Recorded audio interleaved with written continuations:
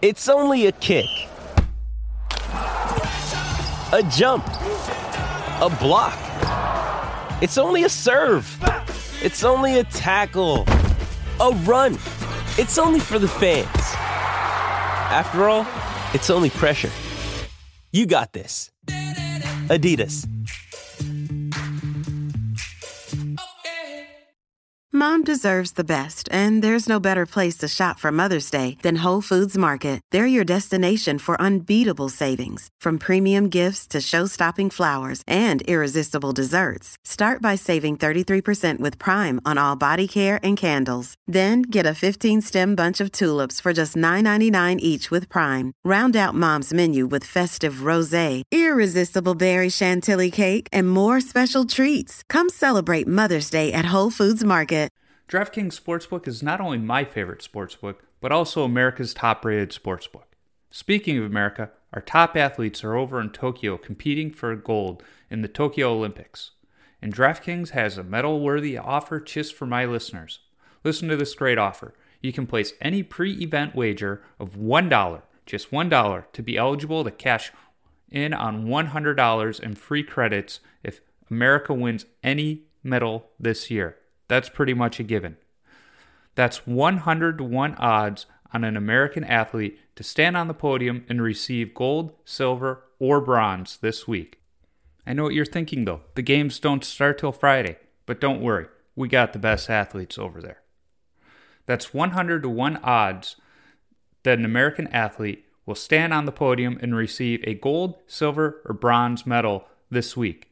100-to-1 odds on an offer like this does not come around often. So sign up for DraftKings Sportsbook now to get in on all of the action. I love using DraftKings Sportsbook. It's easy to navigate, has plenty of instructions for new bettors like myself, and nearly limitless ways to get in on the action. My friends and family have been loving DraftKings Sportsbook, and I know you will too. So download the top-rated DraftKings Sportsbook app now and use promo code THPN when you sign up to turn $1 into $100 in free credits if an American athlete wins a medal. That's code THPN to turn $1 into $100 in free credits. For a limited time, only at DraftKings Sportsbook.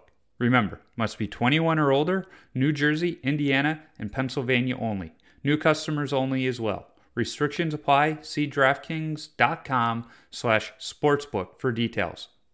Gambling problems? Call 1-800-GAMBLER or in Indiana, 1-800-9-WITH-IT.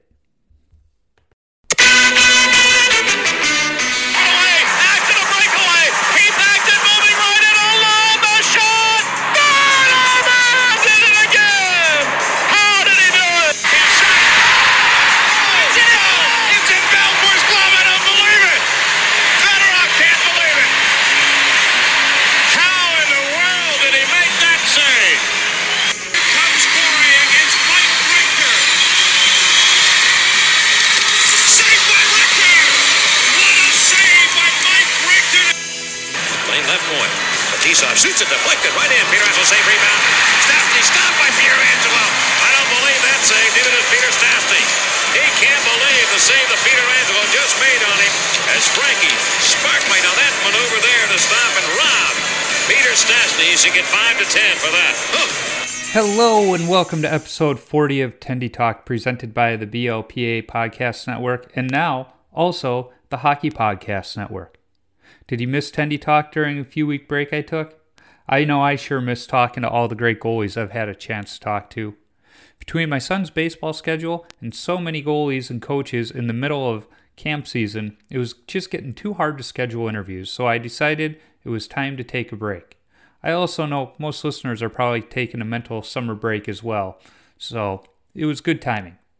That being said, it's good to be back. Did you notice that ad read before the opening? While I need some practice on them, I do kind of sound like Biz from Spittin' Chicklets as I do my ad reads right now. Over the break, I partnered up with the Hockey Podcast Network to help broaden the reach of Tendy Talk. Part of that partnership includes ad reads on the podcast, but don't worry, the podcast is not going to turn into a never-ending ad read. I'm still partnered with the BLPA, so nothing changes on that side. Now to the podcast. This week I chat with another goalie from across the pond in England. My guest is Team Great Britain goalie coach Ewan King, who also runs the King's Elite Goaltending School in the UK. Thoroughly enjoyed talking to Ewan as he recently returned from the IIHF World Championships. So, without further ado, let's get to the conversation with Ewan.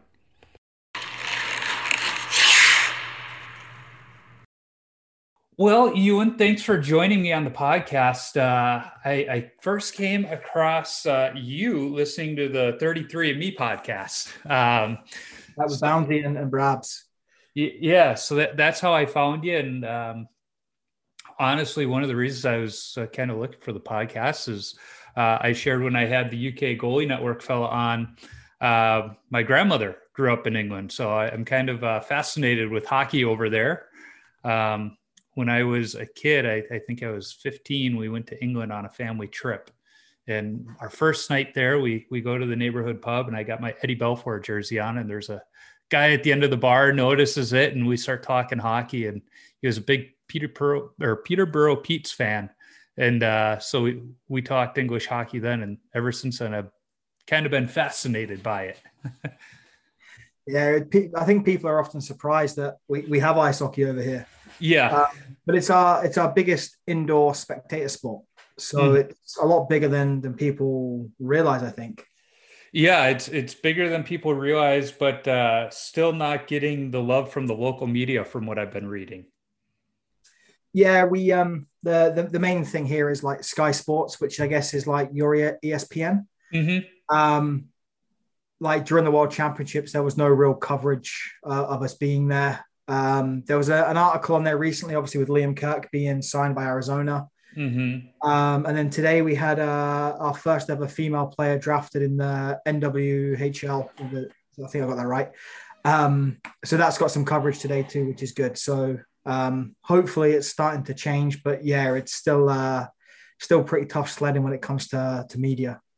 Yeah, well, in knowing that, I mean, how did you get started in hockey when it's not on TV like it is here? It's not in the newspapers. You know, how did you discover the sport? So basically, my dad played. He played professionally in the UK. But he was a forward. Okay. So that's how my brother and I sort of got involved with it, going to watch my dad. Funny story: the goalie for the team that he played for at the time, the Bracknell Bees, a guy called Dave Langford. He gave me a broken stick one day after a game. I must have been like 4.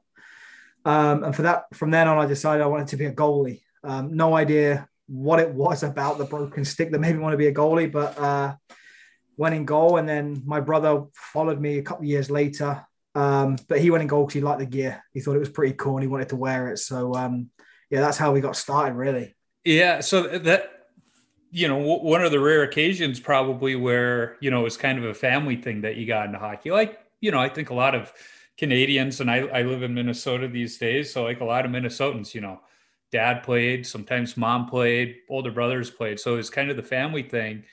So when your dad played, it was even more scarce and there weren't even as many rinks. How did he get into the sport? So he's from Glasgow originally. So it was basically a load of friends at his school played hockey, and one day he decided to, I guess, go along and was a Glasgow Mustang. The rink isn't even there anymore. But Scotland was pretty good for him because he lived right by a pond that used to freeze in the winter. So he used to be able to skate up there. And then he actually moved down to Peterborough, which is where we're from, when he was 16 to play professional hockey. And he's not been back since. Obviously still lives here and settled here.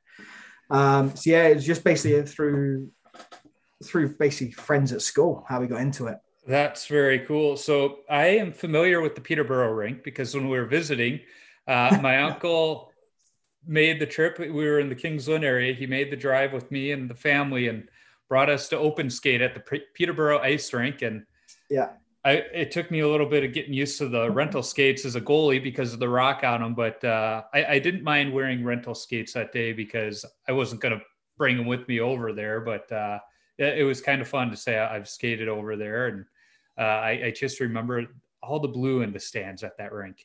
Yeah, it hasn't changed in the, 25, 30 years that I've been going. People always take the it's probably one of the worst rinks in the country, I'll be honest. But it's always going to be home. So Yeah. I always like to refer to it as a palace. It's quite funny because I was involved with their team last year, or the last non-COVID year, as goalie coach, and we'd be on the ice for practice, and you'd stand on the boards, and before you know it, you're in the center of the ice because the ice is all over the place. It's not flat, and it's got its lumps and bumps and its little characteristics, and it's mold on the walls, and anything you can think of is probably in there. I think COVID's the least you're going to catch walking out of that place. But it's always going to be home. I used to joke because we were so able to skate a little bit around here during the pandemic. And I said, if we can put our hands in our hockey gloves and not die, COVID's not going to get us. Our immune systems were built for it. I don't know why, but I just remember the smell of caramel popcorn from that rink. And maybe it was that day in the concession stand. I don't know, but I distinctly remember the smell of that rink. It's probably the best smell it's ever had, to be fair. One of these days, I'm going to have to go to my mom and dad's house and find the photo. There's a photo of me on the ice floating around somewhere in my mom and dad's house at that rink. So, you're in a non-traditional market for hockey. I mean, it's growing there, and it's got, I would almost say, almost like soccer here in the States, it's got a loyal following that's getting bigger. Although soccer's obviously bigger here. Yeah. Tell me about your playing career. It's not going to be similar to over here in the North America where, kids go on and play high school hockey or even junior hockey. What was the path for you? So, I started when I was like 6. Properly, I started at sort of 4, but when you're 4, you sort of dip in and out. I started playing when I was 6 in Bracknell, where my dad was. Then we moved back to Peterborough. Played my junior all through Peterborough, but then the pathway here in the UK is they have regional teams. Mm-hmm. So you get selected for your region. It's called a conference weekend, South East, South West, Midlands, North, and Scotland. And it goes under 11s, under 13s, 15s, and 17s, and that's where they select the national teams from. So, lucky enough to play all through Peterborough, and then play for all the regional teams as I went through. Lucky enough to play for England, under 16s. Went to a tournament in Budapest, and then also a tournament in Tilburg in Holland, which was a really good tournament. Doesn't run anymore, unfortunately. Then progressed on to GB under 18s and GB under 20s. Played semi-professional, I'll call it, because that's what it is, for Peterborough, Peterborough Phantoms. Started playing for them when I was 16. Had a cup of coffee in our Elite League.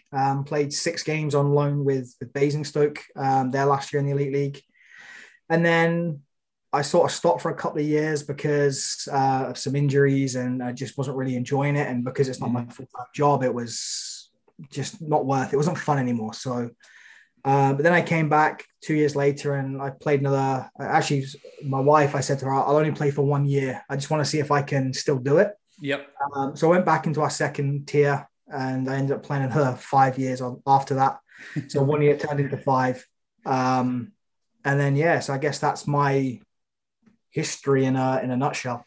Now, you mentioned having the opportunity to wear your country's jersey. I don't care what sport it is or how good the teams are.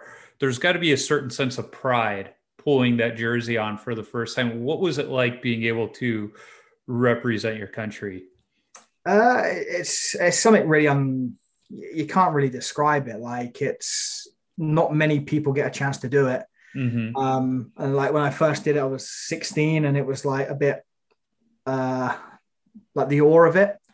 Because obviously I'd grown up seeing all these great goalies play for GB, and obviously the end goals play for the senior team, which I unfortunately never got a chance to do.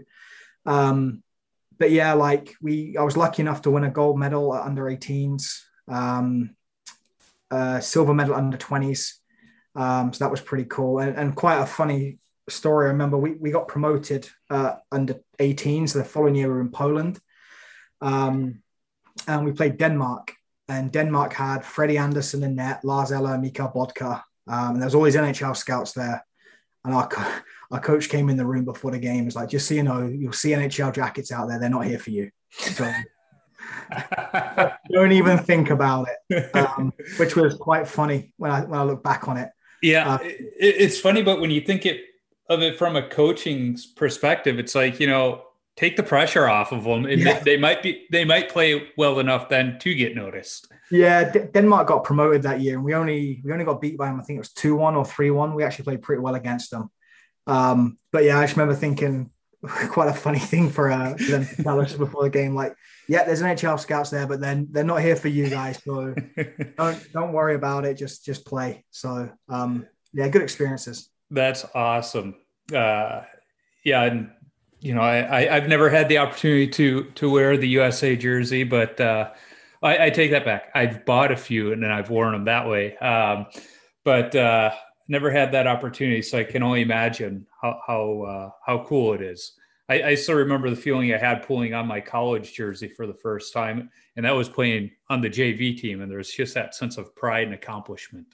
Yeah, I just think it's, to be fair, obviously playing for your country is great and everything, but I think anytime you do something that you're proud of, like it's a special thing for you. Like what's special to me might be different to somebody else. So I think that's one thing I really think young goalies need to understand is every time you get a chance to wear a jersey, it's quite a cool experience, and it's quite an honor because you don't know who wore that jersey before you. Yep. No, I love that you put it that way because, when I was in high school, it was instilled to us in the school, not just, in the form of athletics, of be mindful of the men who walked these halls before you. They laid the foundation work. So what you're doing is a representation of them, and make sure you honor them.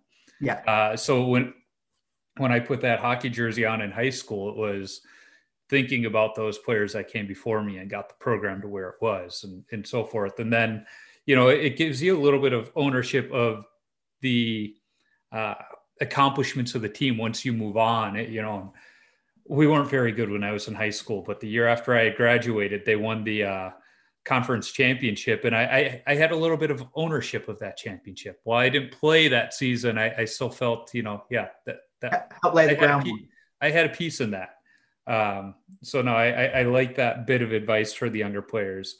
So these days you're involved in the game on the coaching side of things. You've got the Kings Elite goalie school over there. How did you get into coaching? Was it the traditional path of, it was just, you loved the game, it was the way to give back, or, what was that path? So I started, when I actually stopped playing was when I first started coaching. So I was like 21, 22, just coaching the kids down in Peterborough and really, really enjoyed it. And then when I went back to playing, I didn't want to, because they'd never had it before, I didn't want to just walk away. So I carried on coaching the kids. Then I was lucky enough to be asked to get involved with the England junior program. Mm-hmm. So the England teams under 13s, 14s, 15s, and 19s.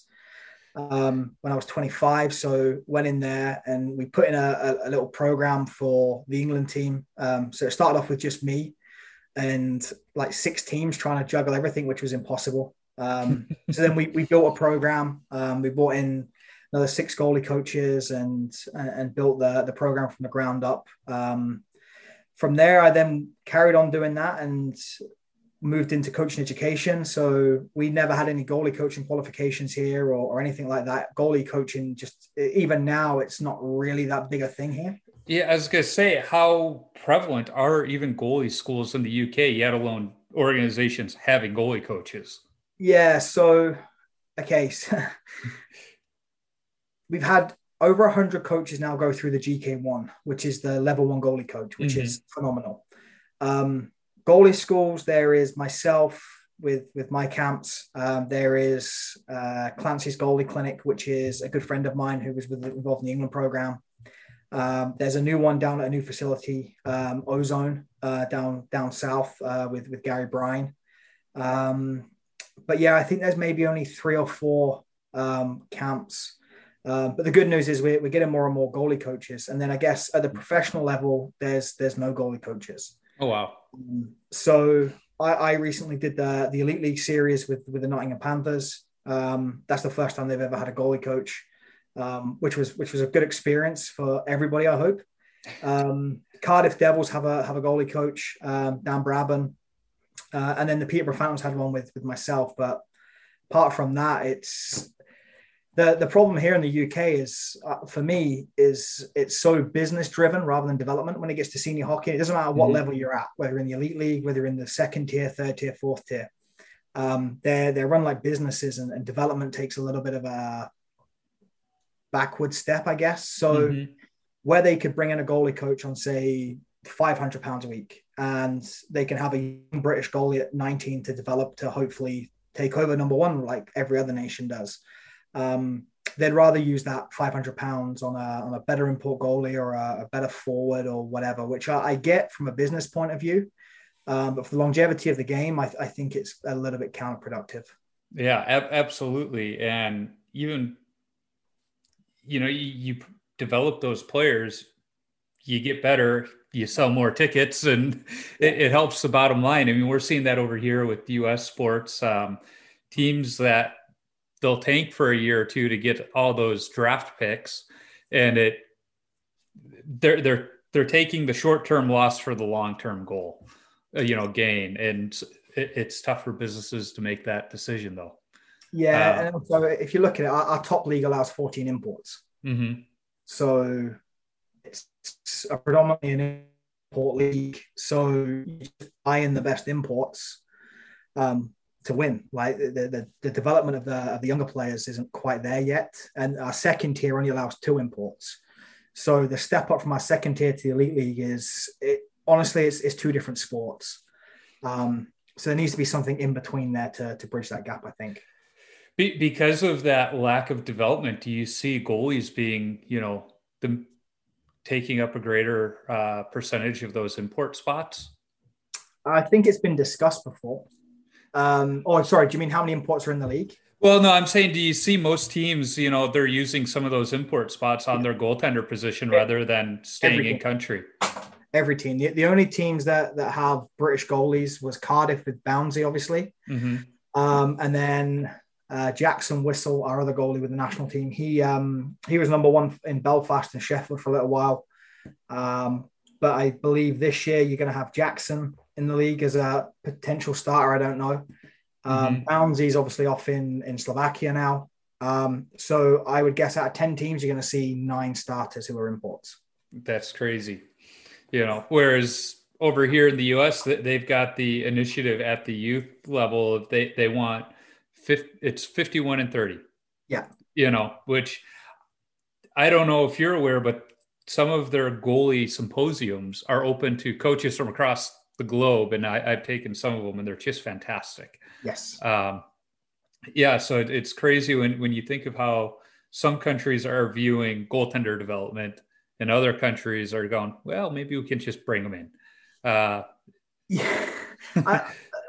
It's a difficult one at the moment because we have a good wave coming through. So between the ages of 14 and 19, we've got a wave of about 20 goalies coming through, which is really good for us. Yeah. My biggest concern is what happens to them between the age, like now, what happens to them, because the really good ones are going to get signed at 17, 18, and they're going to go into senior hockey, professional hockey. And are they going to be developed? Because, your import goalie, I think a lot of them do. They help the younger guys and stuff like that, which is great. But they've also got to worry about their own game. And their job at the end of the day is to stop pucks, not help coach the backup. Right. And if he doesn't play well, he gets fired. So it makes life a little bit harder. So, it's a double-edged sword at the moment. We've got a really good wave coming through, which I'm really, really excited about. But I have a lot of concerns about what's going to happen to them and how many are actually going to be able to break through and make it. Yeah. And I mean, ideally, you'd like to maybe see some of them be able to come over to North America and play junior hockey here. There's a few in America. We've got a good young goalie, Lucas Bryan, was playing out in America. He's just gone to college out in America. I think we've got about 6 or 7 kids in the States right now. We've got a few in Europe as well, which is good. That's probably the best route they can take. So one of the things I like about your camp is you also have a division for us beer league goalies, us adult goalies.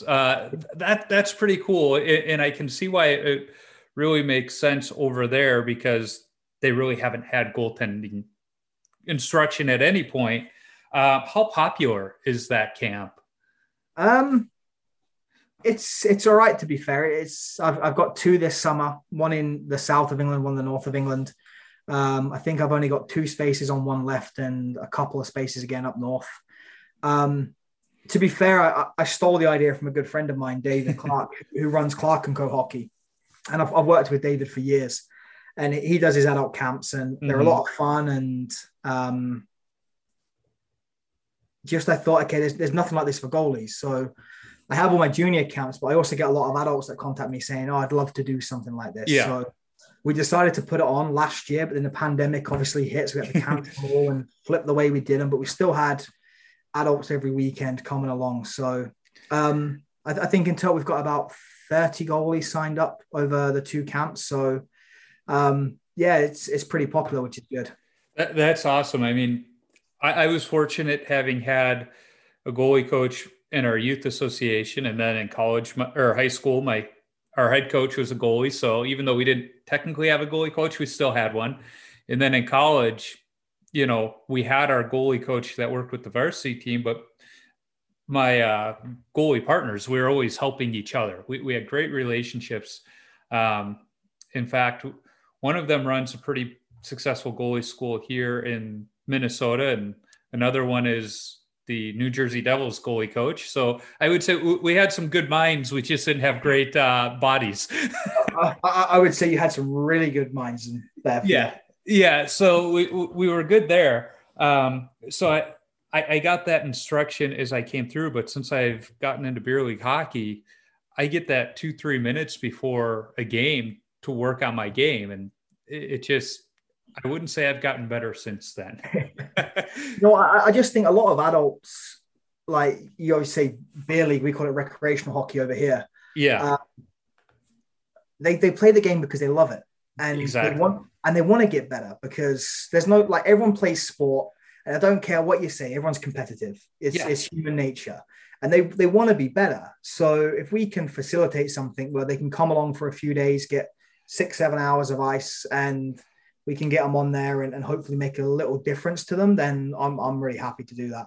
Yeah, you're right. Everybody's competitive. There's a reason my family won't play the board game Monopoly with me anymore.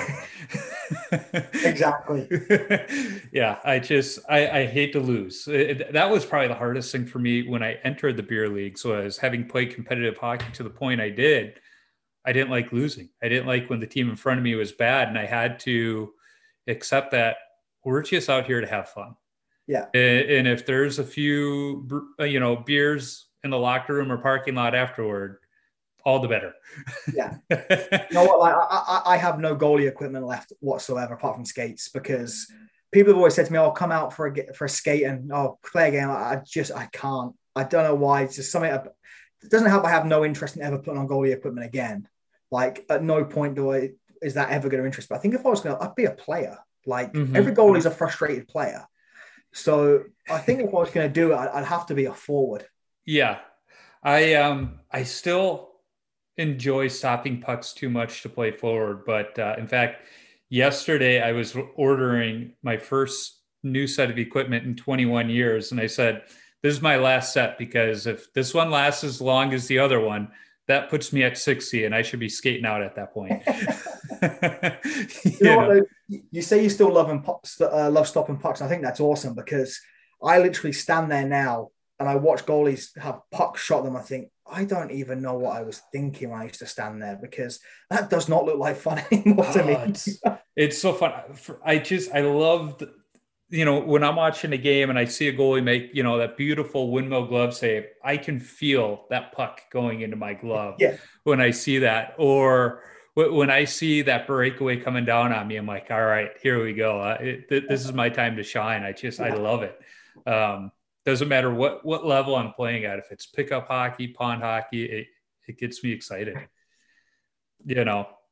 So you alluded to the fact that, you've done some work with Team Great Britain, and this year you had the opportunity to be the goalie coach for the team that just got back from the World Championships. What was that like, not only being the goalie coach for the top team, but they were elevated to the top group this year. So it had to have been a special time for the program. Yeah, like I say, they got promoted in Hungary in 2018. So they stayed up in Slovakia with the miracle game against France. But they'd never had a goalie coach before. Mm-hmm. And they decided they wanted to go down that route. And funny enough, like Boundy and I played together at GB, so that was quite funny. But actually, it was the assistant coach, Corey Nielsen, recommended me for the job. So I did a test run at the Olympic qualifier event in Nottingham in 2020, sorry. And then I was meant to go to Lausanne, but that obviously all got cancelled because of COVID. So yeah, this was the first World Championships experience. And it's just a different world. Like, I think it was the first day or before our first game, I'm sitting in the hotel room and I'm going through the Russian team and picking out their shooters and their tendencies, their power plays. And then I'm scouting their goalies and I'm going through the clips. I'm like, this guy plays in the KHL. I'm like, yeah, he's good. Like, what do you want me to say? But I think by the time, literally after the Russia game, I don't know if this sounds weird, but like it just felt a little bit normal. Mm-hmm. And by the end of the tournament, who did we play last? Switzerland. And Bera was the goalie for Switzerland. In the NHL and everything like that. And I'm watching the pre-scout videos or going through the videos to create the pre-scout. I'm like, he's not that good. I'm like, he is. He's really good. But like, I don't know if I just kind of acclimatized to it. I don't know. But like the coaching staff was incredible. We had a 2-week camp in the UK first. Then we were on the ice every day, 40 minutes early with the goalies.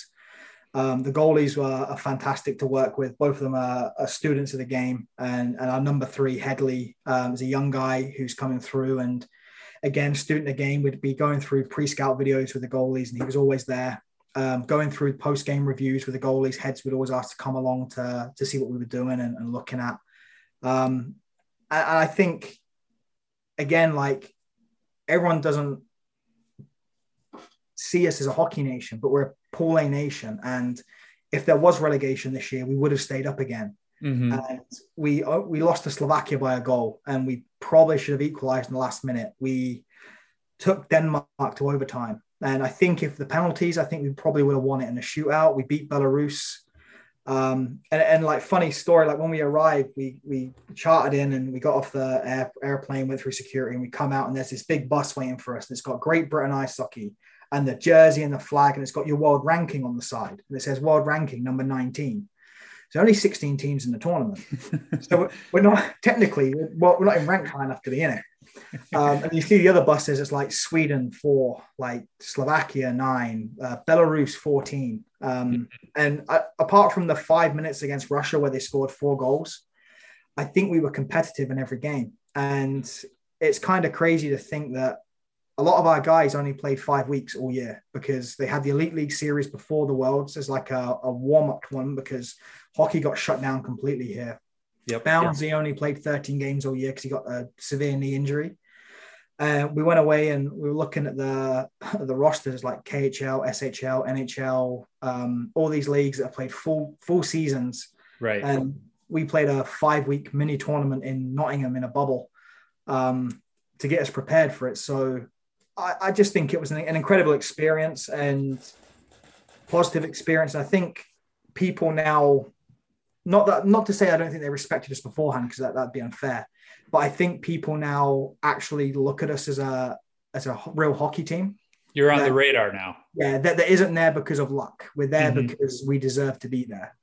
And I think that's massive credit to Peter Russell, sorry, who is obviously the head coach who has led the program from Division 1B to 1A to the World Group in 3 years. And the work he does and the other coaches, Corey Nielsen, Adam Keefe, it's just incredible. And to be part of it was, it's something special that I'll treasure forever. Yeah. And I mean, I followed along, because I said ever since that trip back in '98. I've always kind of had a soft spot for the hockey over there, and yeah, the team was competitive. Russia is one of those teams, they're going to explode for goals. It doesn't matter who they're playing. So it's exciting to see the program grow and do better. And it's going to be really interesting to see how they do next year at the World Championships with regular hockey being played, a regular camp. It should be fun to see, as a coaching staff. What did you guys learn from the experience that you think can help bring the program to the next level? It's kind of hard because obviously the funding side of things is difficult in the UK. Mm-hmm. Like, we don't have as much funding as these other nations. So like game one, I doubled up as video coach. So I sat up at the top of the stands behind the bench, and I had like a big monitor with all the camera angles, and I was controlling the iPad to the bench and everything like that. I look across, next to me is the Russians, and they've got 2 guys in tracksuits with laptops, 2 coaches in suits. I thought, okay. And I looked down at the bench, and they got 5 coaches behind the bench. Mm-hmm. And there was 3 of us, and Pete was on Zoom because he'd been in Germany all year away from his family, and he made completely the right decision not to come because he hadn't seen his wife and daughter for 9 months. Absolutely. So we were just 4 of us. And I had 4 Russians stood next to me with earpieces and everything like that. So I think more staff would be helpful because obviously we had to do a lot of it ourselves. Like, we didn't have a video coach who was doing all that sort of stuff for us. So a lot of our own cutting. And sometimes we'd finish a game. So like Sweden finished back to the hotel at 8. We played Czech Republic at 12 the next day. So you've got to get back, eat, do all the video from that game, prep for the next game before you go to bed. It's like 2-3 in the morning. Yeah. So I think like more staff would be helpful. But I think what works really well, like, I don't know if you've noticed, the GB program is very much a family, the players, and stuff like that. And it's the same with the coaching staff and the off-ice staff. It's very close knit, and everyone works really, really hard together for the common goal. Like, we would sit in a room and we'd all be on laptops and discussing, and okay, this clip or that clip or whatever. So I, like, me stepping into that bubble, if you want to call it that, of coaches, it was difficult because it is really, really tight. But what's really good is they're all really, really good people. So I think if you don't fit in, you would struggle. You can't have an ego. That's probably the best way to say it. Yeah. So if I'm hearing you right, if there's a way to grow the family, Absolutely. that's what you need to do, grow the family and spread out the work a little bit. I think so. But then, like, a lot of it was quite good for us anyway, because a lot of it reinforced stuff that we already do. Mm-hmm. Like, as coaches, like Corey Nelson's a fantastic coach. Adam Keefe's a fantastic coach. Pete Russell's a fantastic coach. I'm really good at blagging it. And I think it was quite nice to watch other teams and what they were doing, and it sort of reinforced a lot of our beliefs, which was good. How much opportunity do you guys have to fraternize with the enemy per se, and talk to other coaches, kind of trade stories and philosophies? Was there that option because of COVID, or was everybody just nose down? Really. No, because obviously COVID this year. So we flew into Riga. We were COVID tested on arrival. Bear in mind, we'd already been in a week or 2 weeks of bubble with COVID testing every day. Then we had to go to our rooms for 48 hours, weren't allowed to leave. But then after that, once we were let free, we were only allowed in our hotel room, the dining room, and the rink. That was it. You weren't allowed to mix teams, mix bubbles, or anything like that. So if you crossed people in the hallway, you could stop and have a chat quickly. But you couldn't like sit down for a beer or anything like that and have a conversation. I was lucky enough I had a good conversation with the Sweden goalie coach, Stefan. But that was pretty much it, because you just couldn't mix, which is quite sad really, I think. But I also understand why they did it, because obviously they didn't want any COVID getting into the bubble. Yeah, absolutely. Which, I mean, you think about, it's like, well, if they tested everybody before they got into the bubble, it's not there. But again, they're taking the precautions. I think everybody gets it, but they look at it and go, okay, all right, we're not going to complain. When I was talking to Chris from the UK Goalie Network, he mentioned how hard it is to get equipment over there. And I say this again, as I mentioned earlier, I just placed an order yesterday. So it's always fun to get new equipment. How hard was it finding equipment when you were, a young goalie? And, do you remember that first set?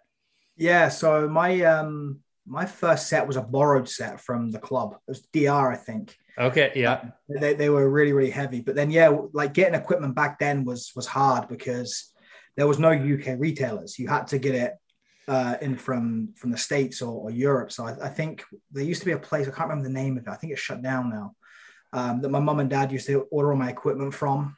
Then we went to Ray for a little bit in Czech, had a set of those, and then Simmons for a little while. Yeah. But yeah, we had to order everything into the UK. Thing is now it's better because there's lots of retailers now in the UK that do sell goalie equipment and stock it. I don't really know what the prices are like. I can't really comment on that. How they compare, but there is ways of getting equipment in the UK now, and like Warrior are quite big here now. Bauer, CCM, True now have got a presence in the UK. So it's getting easier. It's just making sure it's affordable for parents. And I think that's the biggest thing because, as you know, equipment's expensive. Yeah. Whatever retails in US, I say it's $1,800. I think in the UK it's about the same, £1,800. So it's. I got a receipt here telling me how expensive it is. That's a few mortgage payments.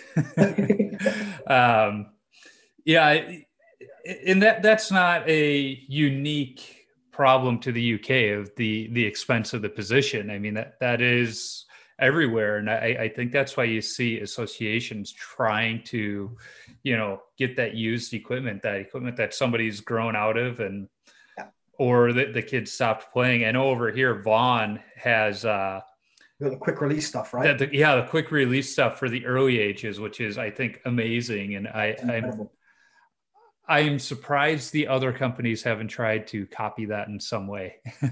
It's funny because I spoke to Warrior recently about a year ago, about trying to get something similar set up here in the UK. But they only have the stock pads, right? They don't have the quick release stuff. So I don't know whether Vaughn have got some sort of patent on it or some sort of copyright or whatever. But it's incredible. And I think it's such a good thing for getting goalies to be able to, or kids to be able to try to be goalie. And also for the parents, it's not as scary. Yeah. Well, if you are looking for it, reach out to Vaughn, because I know on the USA Hockey class I was part of, they mentioned that Vaughn has programs to get it into the hands of associations, no matter where they are. So, in fact, that's where I ordered my equipment from. So now I'm, every day looking at the calendar, it's only not even been 24 hours. I'm going, has it been 10 to 12 weeks? Like a full custom set, yeah? Yeah. It's the last set I'm ordering, so I might as well order a full custom set once in my life. And because, the equipment I've been using is 21 years old, equipment's come a long way. Yeah. So me just going and buying something off the shelf would not work for my style of play. Everything off the shelf right now, you get that 2-inch rise. Yeah. Well, that's not going to work for me. So, I got a 1-inch rise on them. That alone requires the custom order. So it's like, we were going outside the box for mine. That I made sure there was still at least one leather strap on my pads. Like Fleury, right? Fleury still got all the leather straps. Yeah. I think on my current set, there's 1, 2, 3, 4, 7 on each pad. So I'm going to be getting out of the locker room a little bit quicker with these new ones. You know what? Like, to like the equipment now, like you say, it's all like Velcro and stuff, right? Yeah. So I don't know, like the Czech Republic game when Jackson got injured and had to come off. Our number 3 was sitting just in front of me. I looked at the clock, there was 11 minutes left. I'm like, you need to go get suited up. I remember sitting back down and thinking, I don't know if he's got enough time to get his equipment on. I remember looking down the bench at the power break at 8 minutes. And he was on the bench fully kitted. I'm like, oh my God, like that would have took 25 to half an hour to put all my equipment on. Yeah. He did it in like 5 minutes. I'm like, he's like, it's like everything's just Velcro. I'm like, okay, fine. Well, over here, when they shut rinks down for the second time, when they opened them back up, they said, okay, you can't use locker rooms. You can only come into the rink 15 minutes ahead of time. And only goalies can come in with their bags because they expected the players to drive to the rink like they were 7-year-olds again, fully equipped. And it was funny because they were, and they even joked on how it brought back memories. But it takes me more than 15 minutes to get ready, and I got to the one rink, and I was normally I still get there an hour before, but I was respectful. It's like, I can do it in 30. So I got there 30 minutes early, and the guy looks at me, goes, "You're early." I go, "I'm old." And he looks at me and goes, "All right, go on." He's like, yeah, you don't just have a few Velcro straps and you're good to go. And not only that, I have to stretch before I even get on the ice to loosen things up. Well, you're going to be really quick once you get your new Vaughn stuff. I'm looking forward to it more after the skate, because I still have energy before I get on the ice. It's after the ice where I'm like, I don't want to reach down and take all these things off. I can just boom, boom, boom. We're good to go.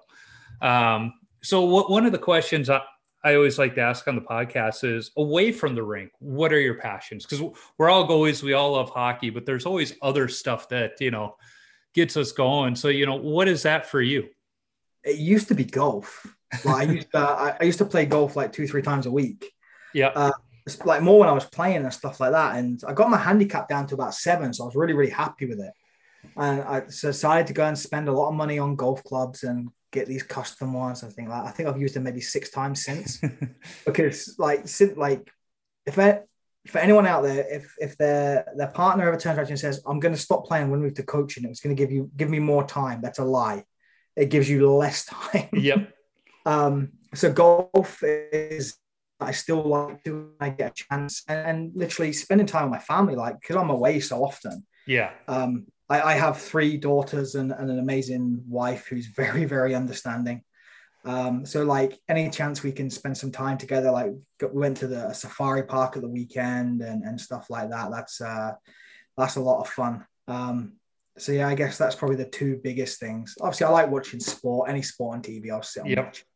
Yeah, I get that with 2 kids of my own, and people are like, "Well, what are your hobbies?" And I'm like, I've got kids. Those are my, spending time with them, going to their activities and seeing them happy.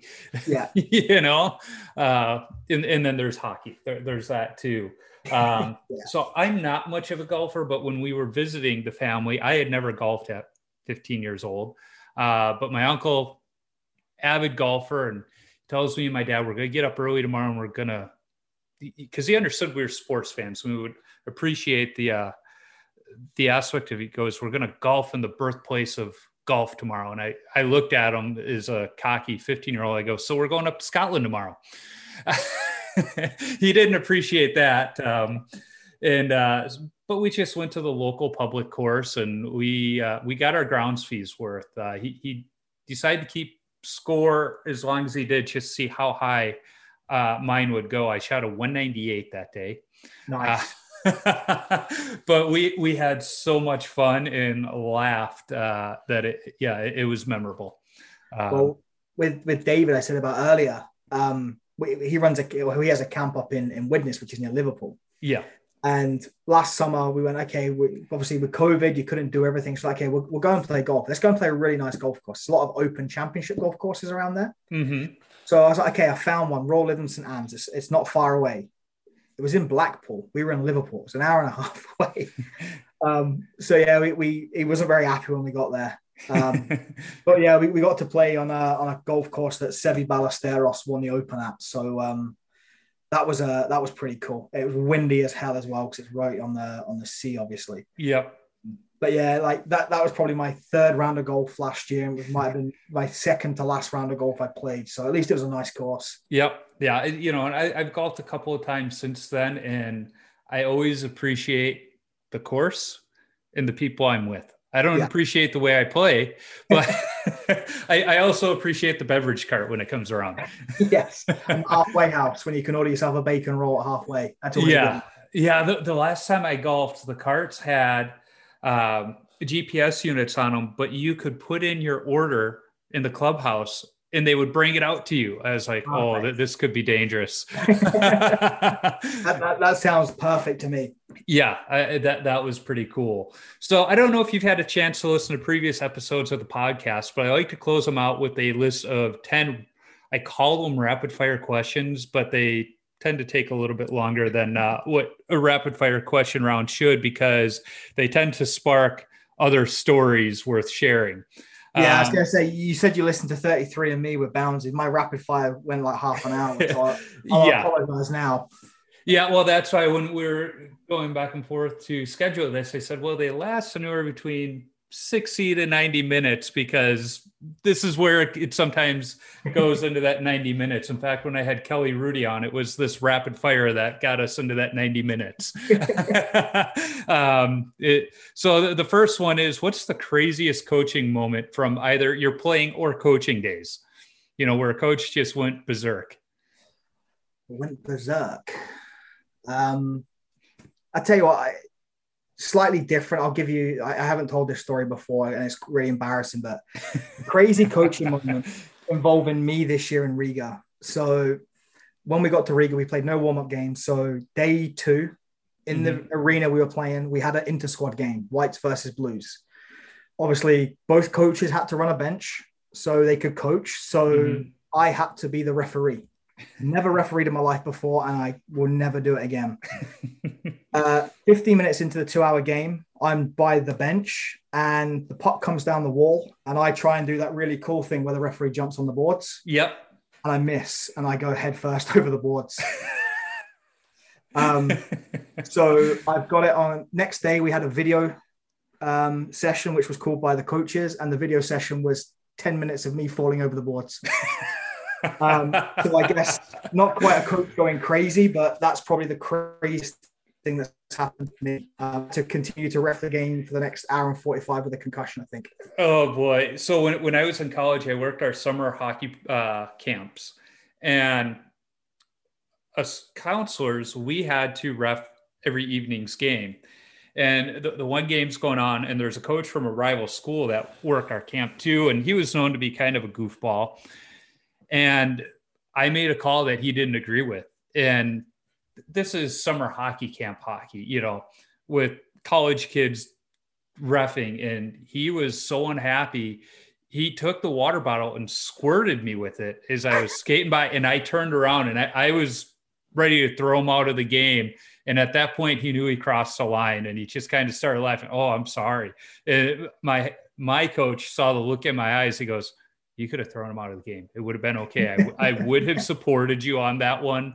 He goes, but you handled it very well. I said, honestly, I saw the way he responded when I turned around, and I saw all the kids in front of him going, that would be a bad example to throw him out, even though he deserved it. Yeah. But it was just like, I was so, to his credit though, he did apologize to my face afterwards, but it was like, you need to keep your temper in check there. But he was known for having a bit of a short fuse, and it wouldn't have been the first nor the last game he was kicked out of. So what's your favorite goalie mask of all time? That's a tough one.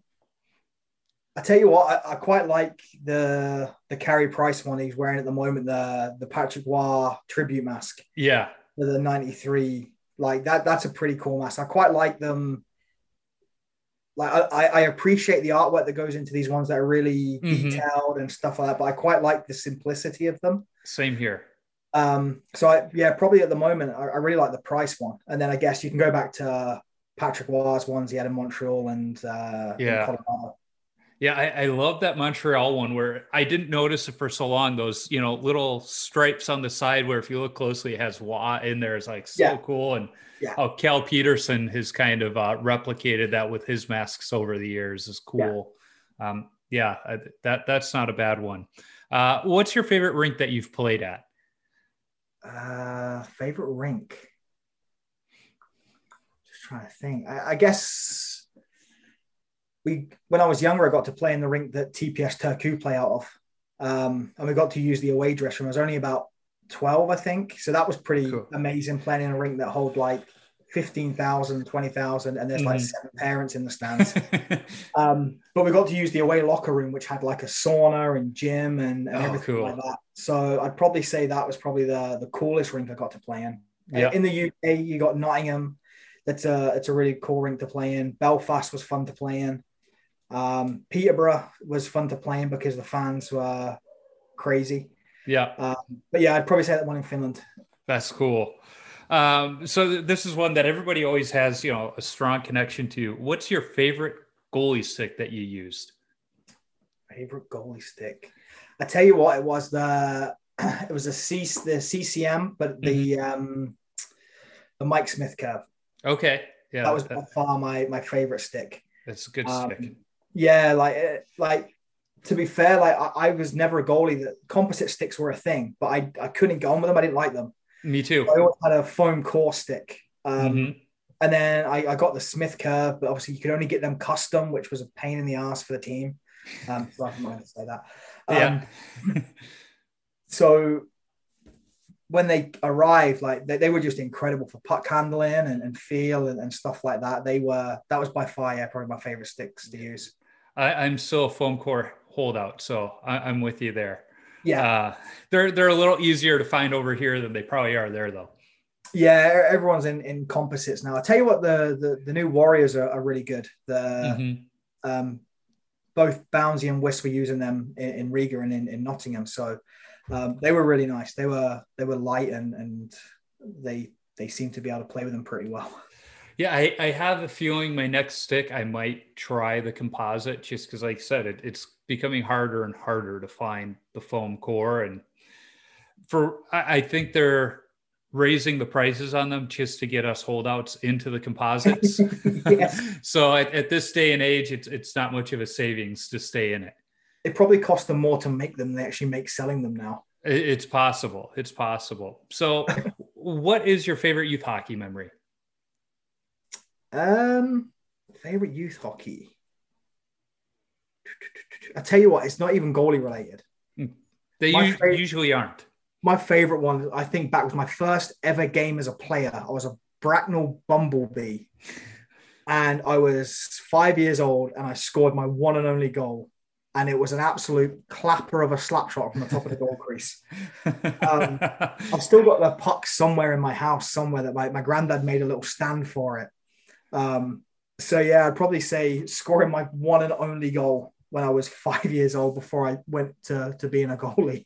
That's awesome. I played forward one summer because I decided to play summer hockey late. And one of my buddies was moving out of state. So I was like, well, it's our last chance to play together. So yeah, I'll play forward. No big deal. And we're in the playoffs. And I was that pest that always stood in front of the goalie because I knew if you can't see the puck, well, I don't know what happened, but the puck comes out, it's on my stick and I got the open net and I just throw it in there. And it's just like, yep, I got my one goal. I'm good. But I remember that summer, our goalie got a penalty and the coach looks at me, goes, go serve it because one of these days you're going to get a penalty. You might as well do your penance now. Since that day, I have not gotten a penalty and I'm still bitter at my coach for having to sit for 2 minutes because of that. Or maybe it was a lesson. Maybe it's subconscious. You don't take penalties now because you know what it's like to sit there. Oh, no, I get away with a lot. But part of it is I learned early on to get in on the good side of the referees and be nice to them. And they're going to let you get away with stuff. 100%. Like, always say it to young goalies as well, like, make friends with the refs straight away. Because then you're going to get calls that go your way, like crease violations. Yep. Anyone touches you. If you're friendly and you're polite, like I always used to say to like any goalie coach, like first penalty your team gets, honestly, say to the ref, yeah, good call. Mm-hmm. Like even if it wasn't, because then like, oh yeah, like, and then you got a bit of a connection there.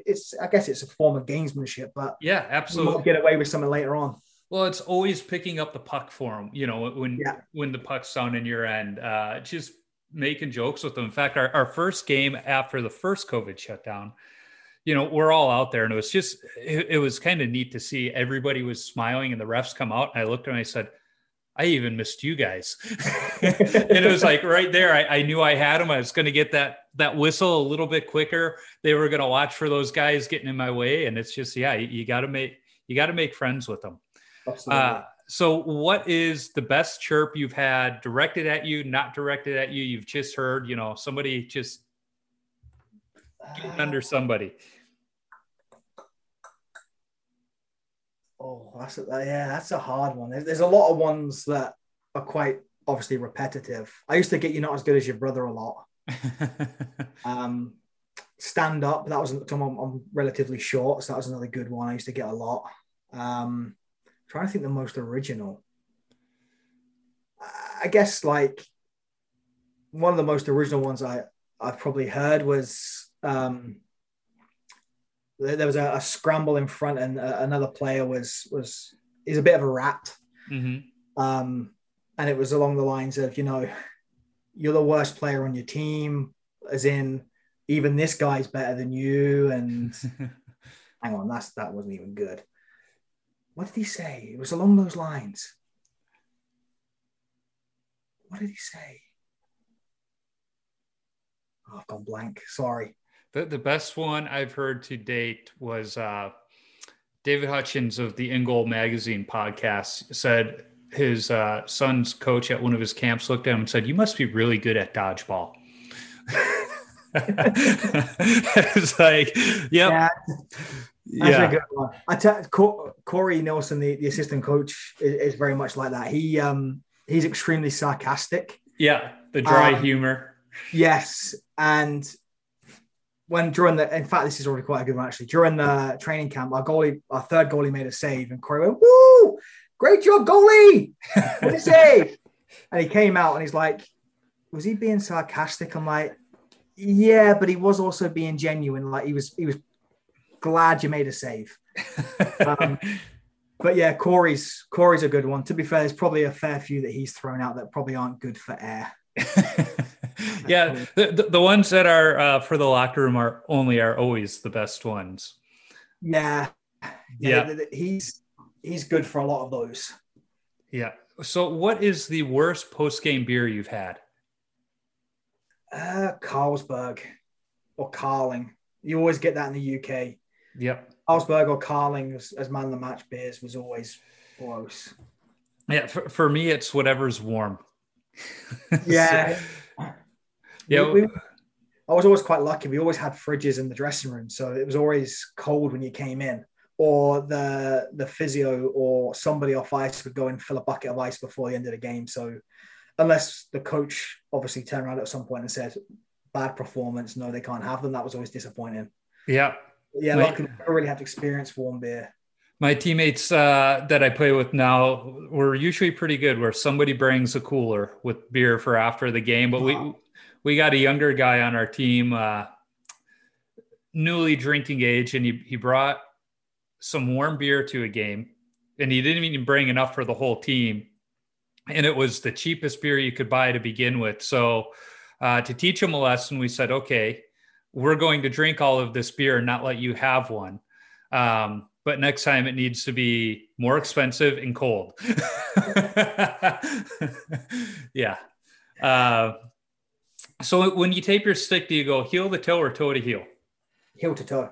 Okay, you're normal. I had one goalie say, "Well, if you go toe to heel, you're just a psychopath." And I said, "Well, I don't know if I'll go that far, but it seems like the ones that go toe to heel play the puck a lot and are good at it." And that's been my observation. See, I used to play the puck a lot, and I was pretty good at it, but I never went.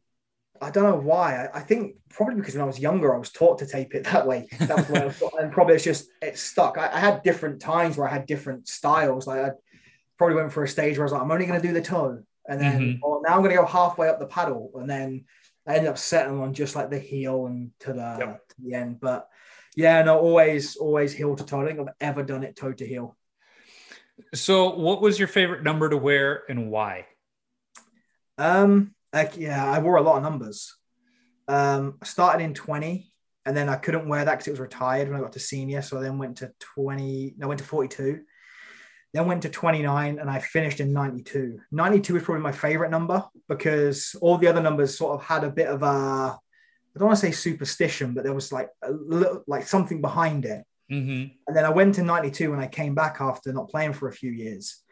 and it was literally just a number I just randomly picked.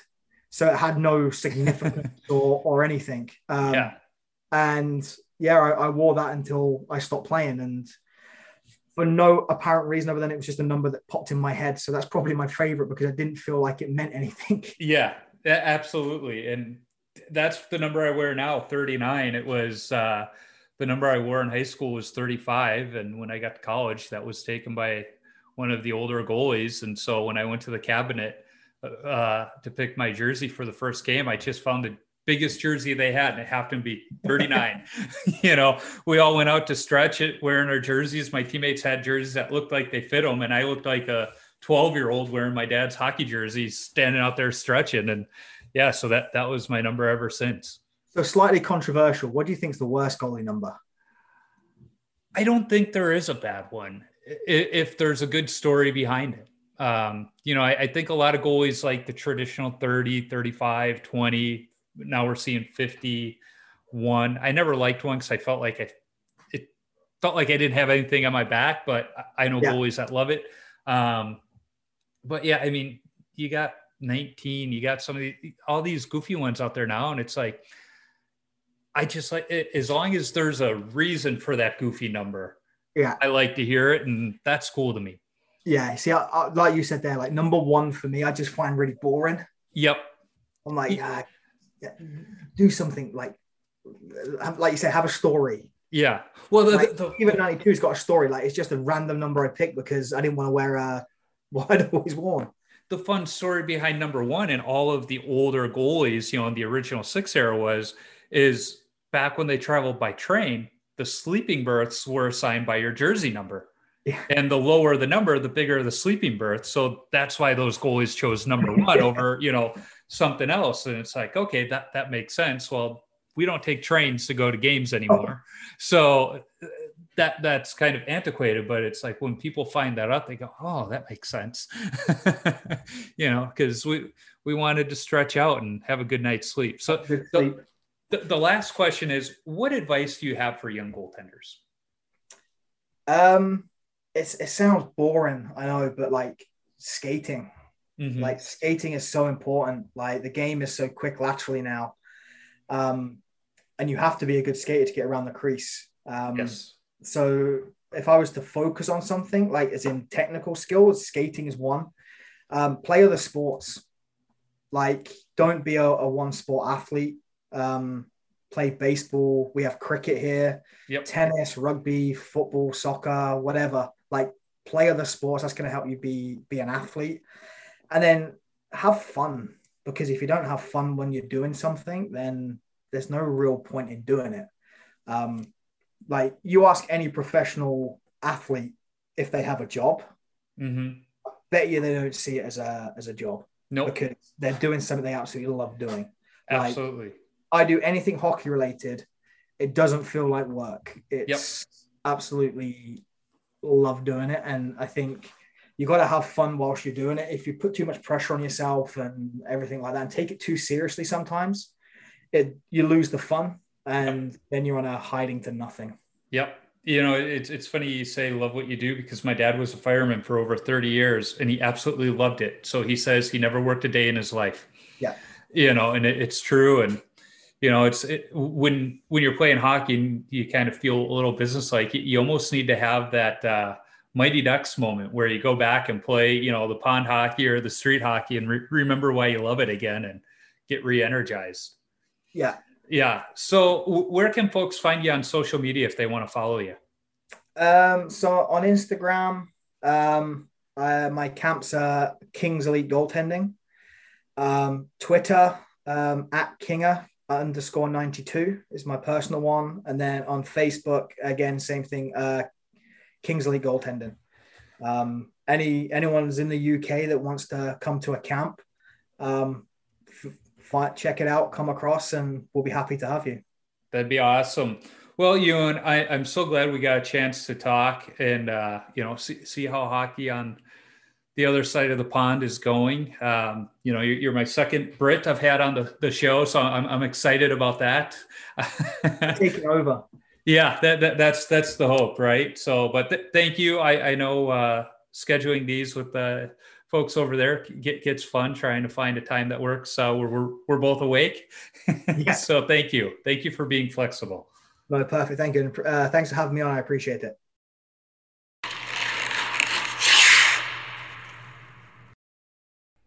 It was really fun to talk to Ewan and hear about the struggles of building a sport in a country that has an appetite for it, but it just doesn't get the press or airtime it deserves, not to mention much less funding than their opponents on the national stage. Be sure to follow Ewan and Kings Elite Goaltending School on social media at Kings_Elite_Goaltending on Instagram, Kings Elite Goaltending, all one word, on Facebook, and Kings Elite Goal, no spaces, on Twitter, or Ewan himself at Kinger_92 on Twitter. You can find me on Instagram, Twitter, Facebook, and YouTube simply by searching for Wash Up Goalie, and I'll pop up. Visit washupgoalie.com for some great hockey-related content, beer league hockey video highlights, some of which are new, and of course, all podcast episodes. If you want some Washed Up Goalie or Tendy Talk apparel, be sure to visit my Threadless shop by clicking the merchandise link on my website. If you like this podcast, go listen to the BLPA Big Show. It's the OG BLPA Podcast Network show where a couple of beer league players are just chatting about beer league hockey, draft experience shenanigans, and exploits from around the game.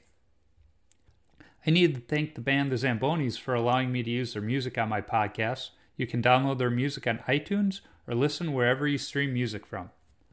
I'm working on lining up other goalies to talk to. If you are a goalie or have connections to a goalie who I should talk to, shoot me an email at washedupgoalie39@gmail.com or send me a DM on social media. Let's not forget, if you are a brand who wants to sponsor the show, be sure to reach out to me.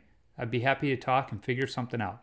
And finally, if you like what you hear, be sure to subscribe, rate, and comment on the podcast platform you're listening on. It's a quick action on your part that helps others find Tendy Talk. Until next time, keep your stick on the ice and your body square to the puck.